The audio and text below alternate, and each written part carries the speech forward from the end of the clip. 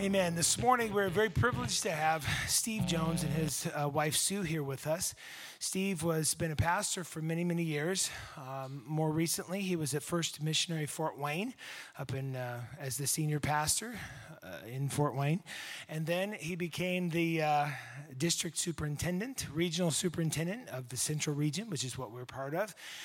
And 5 years ago, became president of the Missionary Church USA, the denomination. So we are very pleased. He's been out of the country for a week and a half or so, and yet, and in Nashville, Tennessee, right? And has come here with some jet lag. He's here this morning, so we're very thankful to have him here. Would you welcome Steve Jones?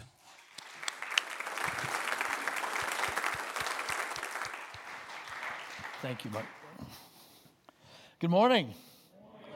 I do have a serious case of jet lag. The last few days, we went from Thailand to Nashville, and so my times are backwards. So I'm awake at 2 or 3 in the morning for a while, and then I'm probably going to doze off right in the middle of my sermon. If I do that, somebody just come right up and elbow me, and we'll get back on track. It's good to be with you. It's good to represent the missionary church. It's such a privilege for Sue and I, and God has given us this great task of kind of going around and encouraging our churches, encouraging the different mission fields, and God's been doing so much good stuff. You know, I was in Thailand, and we gathered the presidents of missionary churches, the Missionary Church of India, the Missionary Church of Sierra Leone, the Missionary Church of Nigeria, and Jamaica, and Ecuador, and over, all these various presidents of missionary churches. And we just spent the week together, and just to hear what God is doing, and what the Spirit of God is doing is just exploding everywhere. It's such a privilege. You know, about, 15 years ago maybe, we were in 22 countries in the world. And now, as of this morning, we're in 128 countries. Think about that. We give God the glory because we have done nothing to cause that. It's the overflow of the Spirit of God. And we've just seen disciple-making tumble across borders into countries we never thought we could get into. And now we have people representing the missionary church and serving Jesus in all these different countries. It's really cool. And so thank you for the privilege of letting me represent you. I want to talk to you out of Revelations chapter 2. By the way, I love your statement on your screens. It's not about the rules. I like that. I wish I could put that in more of our churches, actually. It's not about the rules, because sometimes in some places it really is about the rules. And so I honor you for that. I want to ask you a favor as you get ready to turn to Revelation chapter 2. I'd like you to come to church with me this morning, and you might say, hello, you are jet lagged. We are in church. But it's not First Burn I'm referring to. I want you to come with me to Ephesus because it's the Lord's Day. And the place, can you come in your imagination with me? The place is packed. I mean, you couldn't get more people in the building. It's probably the largest church, literally, on planet Earth at the time of the writing of the scripture. Ephesus was the most strong, well-established, wealthy church. It was the mega church of its day, and even on an ordinary Sunday, it would have been packed out. But this was no ordinary Sunday. The unthinkable had happened, and I want to tell you about that. On the morning we visit Ephesus, it has been decades since Jesus raised from the dead and went back to heaven. And so the church has kind of been started and growing. It's been growing. People have been coming to know Jesus, but they haven't seen him for 50 years or more. And they haven't heard his voice. In fact, the people there in Ephesus had never seen him or never heard his voice. And the church has been spreading throughout the world, but it's been a bloody march. So many people dying for their faith so that others could find out about Jesus. And the apostles themselves. I mean, technically, Judas was the first apostle to die, but of course his was suicide. We know that story. But then came James, very soon afterwards, when King Herod decided, I'm going to please the Jews, and I'm going to cause him to be killed. And so Herod said the word, and they thrust him through with a sword on the streets of Jerusalem. And the church is scattered to the four winds by the persecution that rose up at that time. And as the years go by by one, the other apostles begin to fall. Thomas fell in India, impaled with swords for his faith. Philip, tortured to death in Asia Minor, finally finished off, we're told, with a cudgel or a hammer over the head. And the list goes on and on. And as the church watched, the mighty oaks of the apostles began to fall one by one, until there were less and less. Eventually, both Peter and Paul were reported to have been killed on a road outside of Rome as persecution broke out under the Emperor Nero. It reminds me of this past week when I was with these wonderful people sitting around these tables. And as I sat there, because I've been studying Revelations recently, and as I sat there, I just looked around the table, and you know what? Literally, I thought, you have been in prison for years for your faith. You have been beaten. I've seen the pictures. You have fled for your life. You have sacrificed your job. You have had to flee with your family because the persecution got so. I looked around that room and I was so honored to be sitting there. I'm thinking, this is Acts of the Apostles stuff. These are people that literally, one of my friends literally preached the gospel for the first time in the village he lives in with Muslims holding Kalashnikov rifles to his head, saying, tell us what you have to say. And he said, I was so scared because I knew if I said something that was the wrong word, that was it. And I'm just so honored to work among people like that. And that's the kind of people that the apostles had been, and they'd gone out in this exemplary way everywhere. And now they're gone. The very last one, John, the apostle, the beloved apostle, as they called him, the one that kind of leaned into Jesus and was closest to Jesus in many ways. He called himself the one Jesus loved. And John the apostle, are you still with me in Ephesus? Had been our very own pastor here in Ephesus. Can you imagine a church like this planted by the Apostle Paul? Pretty good church planter. And who came as the first pastor? John. You know, James and John, that John. I mean, this church had a pedigree, right? But he's the last one. And under the emperor, he had been exiled and was now living on a rocky island in the middle of the Mediterranean, unable to return to them, and they couldn't go to him. And actually, for all anyone knew, it had been years, and they had no idea if he was alive or dead.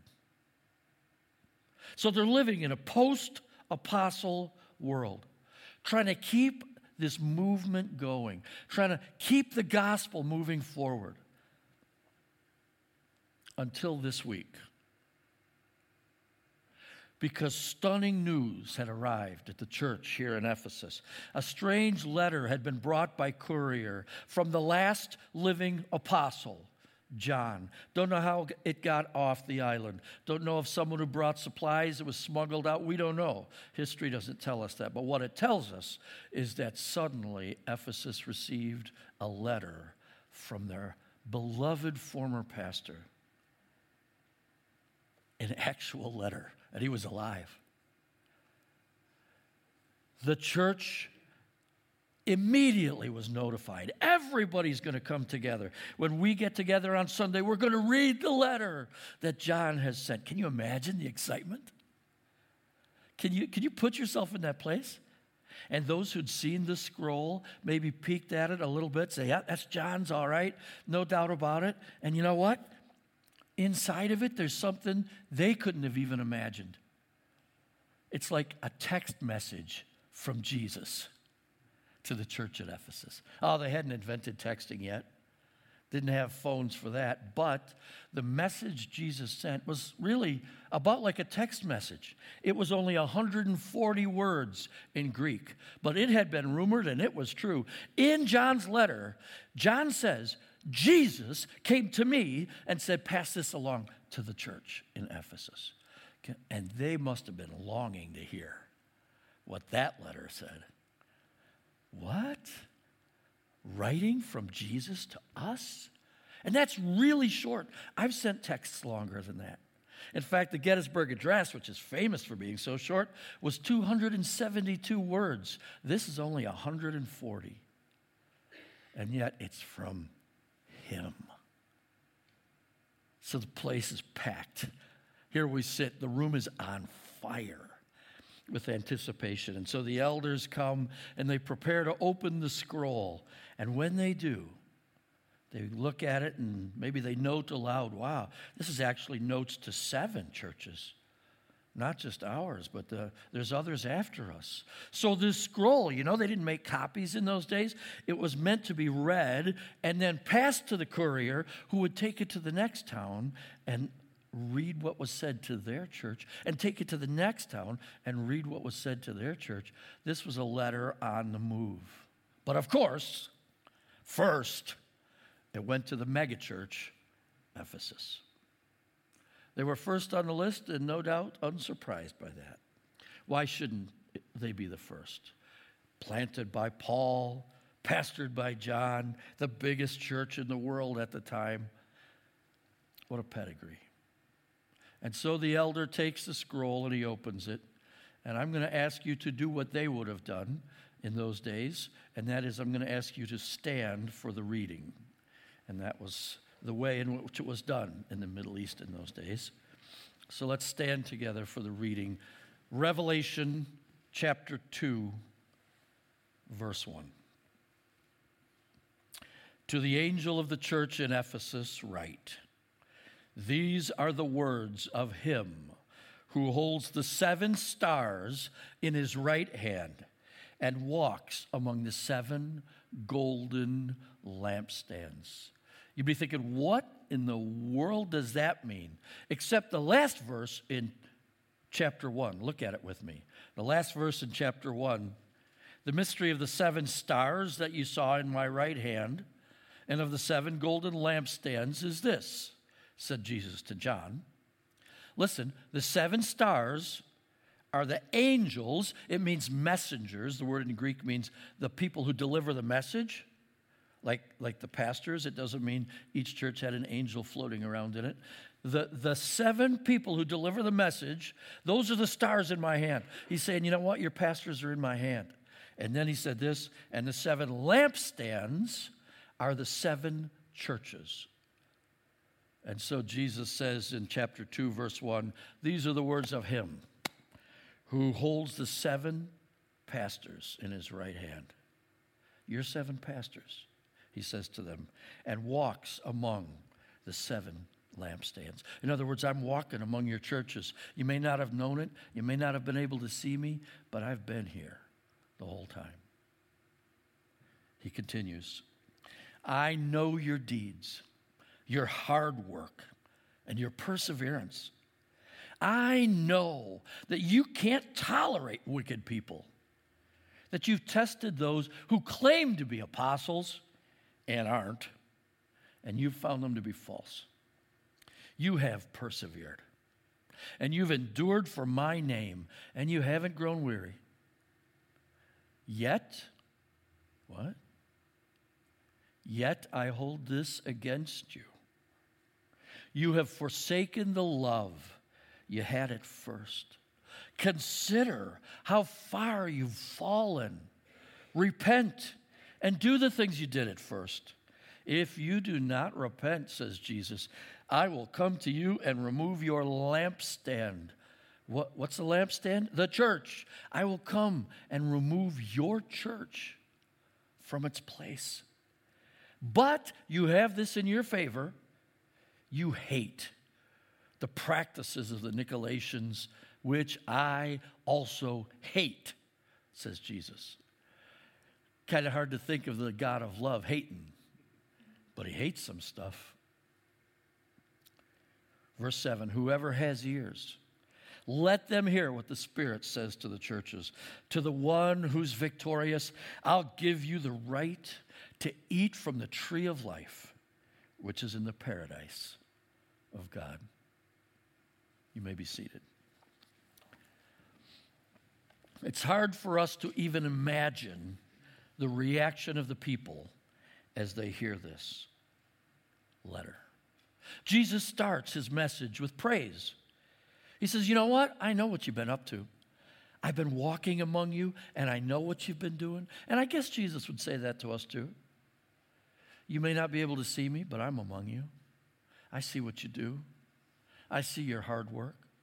There's three things that are mentioned in Greek here. He says, I see your ergon. Those are accomplishments. I see your accomplishments, the things you've been able to do.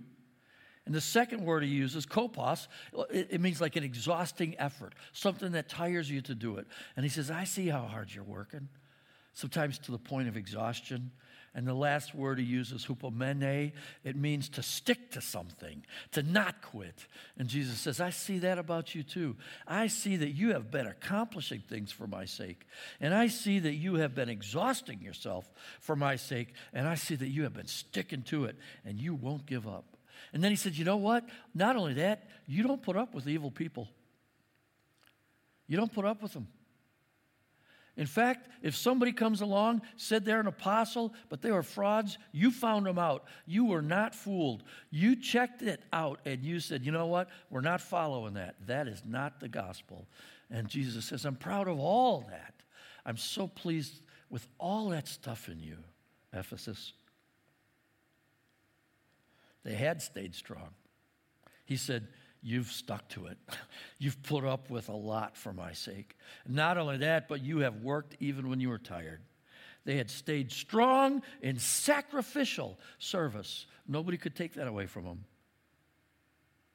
But now the head elder pauses in his reading, kind of clears his throat nervously before continuing, because the letter takes a turn. The next words, but yet I hold this against you. I suppose people maybe shifted in their seats a little bit, glanced at each other.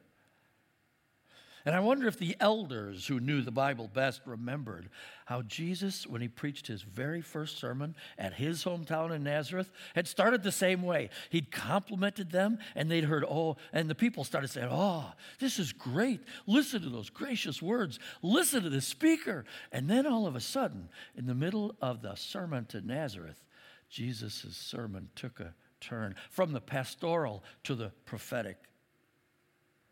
And he said, this needs to be fixed. And at Nazareth, they were so angry. You're the carpenter's boy. How dare you? And the service was over. They stood up. They grabbed him. They dragged him out of the synagogue. You've read it. Nazareth is built on the side of a steep hill. And they took him to that hill, and they were trying to throw him over if it weren't for the grace of God. That's what had happened back then. But here now, they're in Ephesus, in a big and well-established church, when that message from Jesus starts to take a similar turn. And so they're listening. How bad is this going to get? He just said he's got something against us. And what he said was this, you know what? You have been strong in sacrificial service, but you've gotten soft in your sacrificial love. And these words of reproof start to wash over him, start to sink in. He's saying, you know what? You've lost your grip on love. What? Maybe they hadn't even thought about that. They're so hard at work doing his work. He says, in the area of sacrificial love, you're operating at a much lower level than you used to. You were way up here. I've been among you. You were right up here, and now you're operating down here. You're not at the level you were at.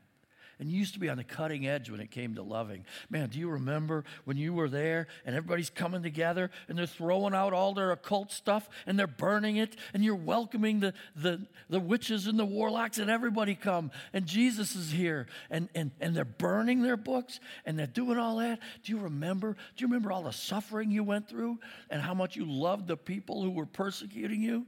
He says, you were right there. But you're not right there. And Jesus says, I want you to look back. And you know, when I read this, I have to look back. And I start saying to myself, honestly, man, I remember. I remember when I was so in love with Jesus and so in love with people that I would do anything. I'd march into hell if Jesus wanted me to. I'd say, Lord, tell me where to go. I'll talk to anybody. I'll love anybody. I'll take that last and lowest and least person. If you want them throwing up in the front seat of my car, I'll give them a ride home. Lord, you tell me what to do. I never passed someone that was hitchhiking on the road. I always thought, here's a chance. I can remember. And I wonder if, in that gentle way that Jesus had, if he texted me, I wonder if a part of that text, a sentence, would be, yeah, you know what, you used to love right there. And I want you to love right there again. And maybe for some of you, you could think back and think, man, when I first came to Jesus, I loved him so much. I couldn't get enough of the Bible. I couldn't get enough of praying. I wanted to be with him all the time. I kept loving everybody in sight. And some of you might think, you know what? I think that was a long time ago. It's as if Jesus is saying so gently, doing work for me is no substitute for loving me. And loving each other. And I think by this moment in Ephesus, you could hear a pin drop. I mean, he says, you need to rethink this whole thing. That's what the word repent means. Metanoia, to think new thoughts, to think differently, to change your thinking. And he's sort of saying, you know what? You need to think this through again. You need to make some love decisions again, Ephesus. And then came the warning right there in the text. We can't ignore it. He said, if you keep thinking the way you're thinking and just doing what you're doing, I'm going to let the lampstand go out. I'm going to take it. Remove your lampstand. This is super unsettling because Ephesus was the church that all the other churches wanted to be like. It was the largest, most successful church, a powerhouse compared to the others. Only the church in Jerusalem might have been similar, but this church had even surpassed Antioch, which sent Paul out into ministry. And it was at the top of its game, they thought. And Jesus said to this large, wealthy, hard-working church, I'd rather you didn't even exist if you're going to let that love fade. Until you keep doing the works, but you don't show the love anymore. Man, this challenges me and it convicts me. Because I can be like the disciples were sometimes when Jesus was still on earth. I think about how they were. You know, they got thinking that because they were busy, they were important. That's the American way to think. And the busier they got, the more important they thought they were. But it wasn't the case, really. Might have not been visible to most people who stood there and saw them with Jesus, but every now and then it slipped out. Maybe you remember, any of you remember when some moms decided to bring their babies to Jesus? Anybody remember? Nobody's read the Bible in this church? Right? I mean, they bring their babies. Somebody says, Mark 10, somebody, would you hold my baby, Jesus? Would you bless my baby a little bit? And everybody's watching, right? Well, you know how it goes. The first brave mother says that. Jesus says, sure. So what do all the other mothers say? Wait. I don't want my baby left out. I want you to hold my baby. Bless my baby too. This would have been like a stampede, right? So all of a sudden, the disciples are like, this is getting out of hand. And they switch from disciple mode to Secret Service mode. Wait, whoa. No. You know, if they'd had dark glasses, they'd have put them on real quick. And they're big shots now. We are the ones who decide access, and no, those snotty-faced little kids, no. They were putting themselves in a lot of peril. Have you ever heard of mama bears? I mean, you don't want to get between a mama and whatever's going to bless her kids. They could have been stampeded from this way, but the thing that really blindsided them was the wave that hit them from behind. Because suddenly the voice of Jesus, and he is not happy. Mark chapter 10 tells us he was indignant, which is sort of like, you don't want to be standing here right now.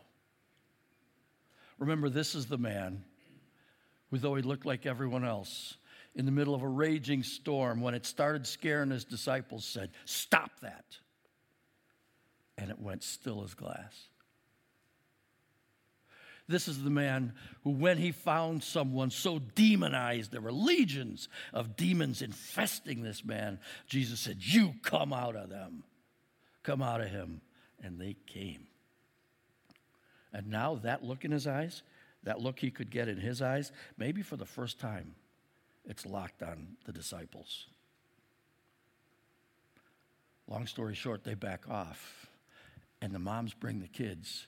And that scene ends, Mark chapter 10, and says Jesus held them in his lap, and he puts his hands on them, and he's blessing them. See, Jesus is saying, listen, you've slipped into thinking, we got things to do, we got places to go, we're busy, but Jesus says, I am about love. Don't you get between me and loving my people. Don't you get between me and loving the ones I made. So they back off. And I can see that in myself. I could think, well, you know, we're too busy, or we got all this stuff to do. And sometimes the Lord would say, are you too busy to love? Because I'm not. And I run the universe. And it convicts me. Kind of reminds me of Martha. Martha thought that serving well was what Jesus wanted. But Jesus wanted FaceTime with Martha. He wanted eye time with her. You know, he's like, I don't need a caterer, Martha. I could take a little boy's lunch and make steaming banquets for 5,000 people. Right? Take the apron off.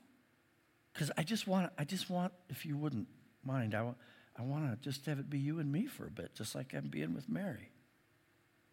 But we could get into that mindset so easily. Jesus is saying, listen, keep my priorities in view. My priority is always love me, I want to love you, and I want you to love each other. And then Jesus takes it more positive. He says, but at least you got this. You hate what I hate. If you ever want to do an interesting Bible study sometime, study from Genesis to Revelations, the things that the God of love hates. It's interesting. In this case, it was the Nicolaitans. The Nicolaitans said basically this. Okay, look, we'll go to church and we'll worship God, but we will live as immoral as we want because we don't think God really cares about that. We think it's probably okay with God that we do what we want with our bodies, with whoever, as long as we're in church. And Jesus says, I hate that. And thank you, Ephesus, for hating it too. But the thing that I get out of this as I study this is, it's not enough to hate what Jesus hates if we don't love the way that Jesus loves. You know what? I could take my phone out and I could start looking at any website, any news, and I could see a lot of stuff I hate in this world. Do any of you see things happening that you hate in this world? Evil deeds, you say, are you kidding me? Every time you think it couldn't get worse, you go, what? And it's a weariness. We go, you know what? I hate that. And the Lord says, yeah, I hate it too. But it doesn't make me stop loving. And for you and I guess we have to realize, it's not bad. It's good to hate that evil. But that doesn't mean we got to start hating people. We've got to stay loving to those even that are doing that stuff. Well, now the command from our commander is in verse 7. Listen for the voice of the Holy Spirit, churches. Listen for the voice of the Spirit. Jesus uses a phrase that he used a lot when he was still on earth. So, this is like, yeah, that's Jesus, all right. No doubt that's him. All the gospel writers, Matthew, Mark, Luke, John, they'd all described that Jesus sometimes said this weird phrase, if you have ears, hear this. Whoever has ears, let him hear. It's like, that's an odd phrase. You don't hear it from anybody else. And he's saying it now from heaven. If you have ears on the side of your head, I want you to use them because I'm about to say something, and I want you to hear it. And what I'm saying is, listen for the voice of the Holy Spirit. And that's what we need to do. Jesus is sort of saying, you know what? I've been talking to you the whole time. I've been wanting you to love people the whole time. I've been whispering in your ear, that's a person I love. That's someone you need to reach out to. That's someone you need to forgive. That's a person that needs me. I know they're acting evil, but they need Jesus. The Spirit is talking to us. He's talking to us, and Jesus says, I want you to listen to him.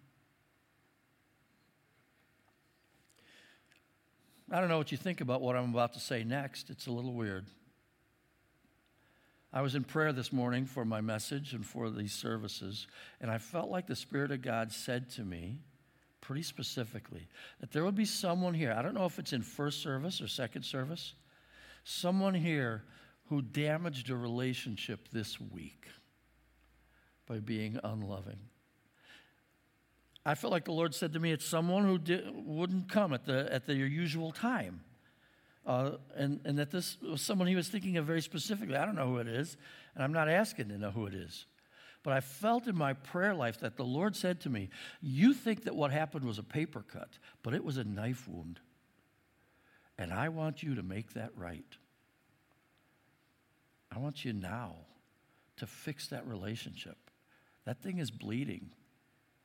And you don't have time to waste. And I don't know who that was, and that's between the Spirit and you if you're in here, or maybe it was first service. But the thing that it strikes me to say again is, you know what? It's so important that we keep these relationships pure, that we keep them healthy between us. And if that is you, if you're the one I'm speaking to, this isn't a paper cut thing, man. It isn't just, that hurt a little bit, everything's fine. No. Make it right. Whoever it was and with whoever it was, make it right. It's at risk. Well, Jesus ends this text to us with a promise. He says, I want you to win this battle over loveless busyness. Because you know what? If you are victorious over this, I can't wait someday soon to welcome you back into this intimate relationship with me that's happening just like it did in the Garden of Eden. There is a relationship that is the deepest longing of your soul. Some of you know it. Some of you don't. If you don't have that relationship, and I don't mean if you're a Christian or not, I mean if you don't have an everyday conversational relationship with the Holy Spirit. I mean if you're not walking with Jesus and telling him about your day and listening for his voice. If you don't have that, you're not flourishing no matter how healthy you are. And you're not rich no matter how much money you have. And you're not content no matter how many experiences you enjoy. If you've noticed that popularity hasn't brought you what you thought it would, or wondered why all of the things that should have satisfied you have left you feeling discontented, I want to say something. It's not because you're defective. It's not even because you're going through a little depression. It's because you are homesick for a relationship that you have never yet experienced. You were made for something amazing. A person in a walk and talk and listen relationship with their creator. And there's nothing more beautiful than that. It's so life-giving. Jesus says it's just like going back to the tree of life. It's just like, here, eat this and live forever. And he says, I can't wait to give you that in person in paradise. My grandmother's 107 years old. 107. Lives in her own house, cooks her own food, strong. Takes less pills than I do. Has a better memory than I do. But the years are taking their toll. There are two kinds of life in Greek, bios and zoe. Bios is biology. It's body life. And Grandma, for all her spiritual strength, her bios is breaking down. So she moves slower than she ever has. You have to talk louder to have her hear. She uses a cane when she's moving about the kitchen, cooking her meals. She's got to eat carefully because bios is life that comes from eating dead stuff. Did you ever think about that? You have life because you eat dead stuff. How does that happen? Life comes from death. Take an animal, you kill it, make it into a quarter pounder, right? Take some grain, you kill it, make it into the bun. You got to kill something to live.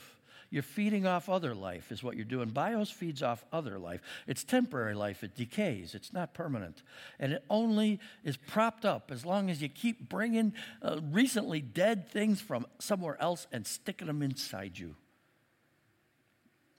And Grandma's bios is going to end pretty soon. But if you met her this morning and looked into her snapping brown eyes, you'd see something much more alive in there than her body would indicate. You'd see Zoe. You'd see the passionate love and life of a relationship with Jesus that's gone on now for 80-something years.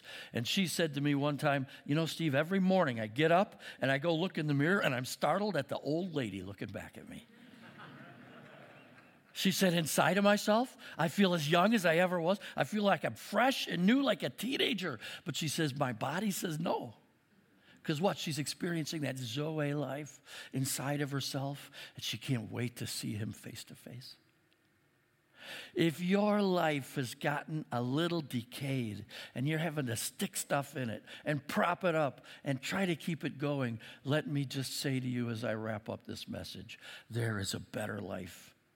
You are made for a dual operating system. You can keep operating on bios, or you can flip to Zoe and say, how good can life be when what I'm feeding on is the living bread who gave his life for me?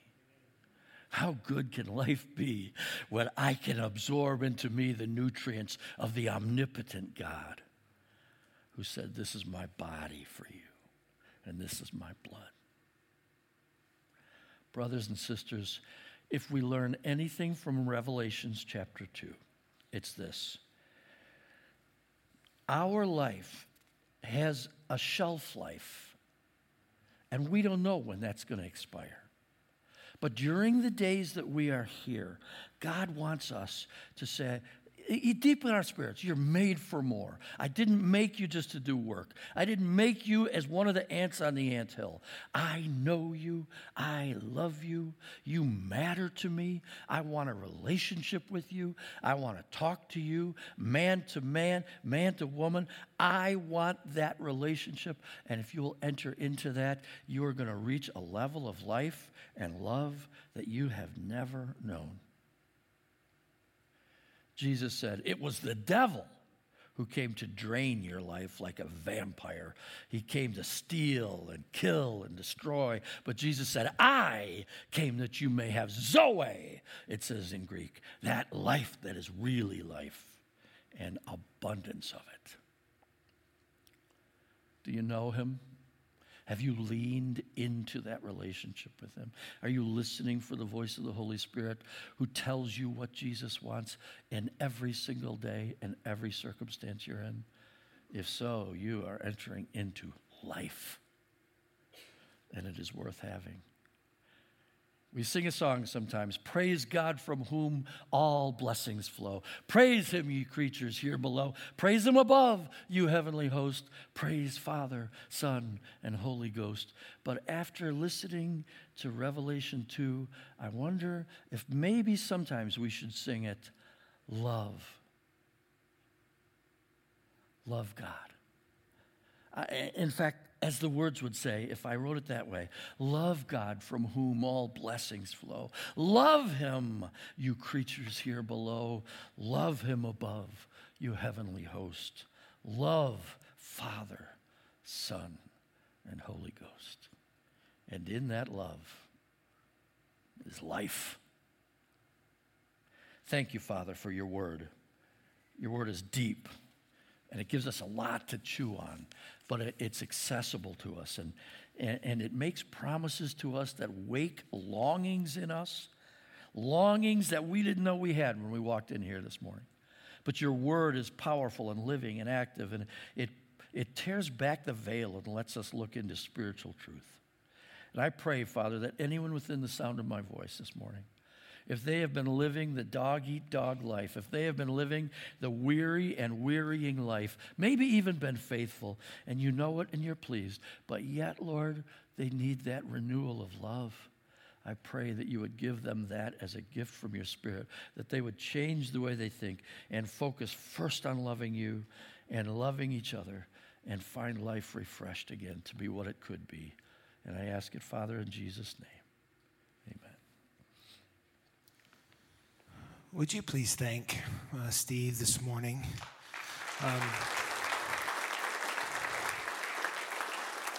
We're going to, just before we go, we're going to stand, and I'd like to have Steve and his wife, Sue, come out, and we're going to pray for them. Leading a congregation is one thing. Leading an entire denomination is not the easiest, as you would know. And so I'd like go ahead and stand. Thank you for those people who did it on command over here. God's blessing. And I'm going to invite Brian to come. If you, from wherever you are, if you want to just reach out your hand and you kind of be a part of the prayer as well, Brian will pray for them, and then we'll get going. Heavenly Father, first we just thank you for the challenge this morning. Each one of us, Lord, could stand to walk closer to you. Help us, Jesus. Each one of us, Lord, needs to draw unto you, lean into you, as Steve challenged us. Father, we just pray for Steve and Sue as you have gifted them with the opportunity to lead our missionary church, United States. We just thank you, Lord, for the passion they have, Lord Jesus, to see the church to know you better. And we just pray for their continued work, for the many hours of travel they put in, for the many hours of effort, Lord Jesus. Just bless that time and time again in their lives, Father, as they pour into others, Lord, that which you have given to them. We just thank you for the opportunity to hear your word this morning as Steve brought it. We just ask, Lord, that you would just be with him now as we all leave today. We just ask, Father, that each one of us would take something away today that would draw us closer to you. Yes. Amen. Thank you, everybody. God bless. We'll see you next week.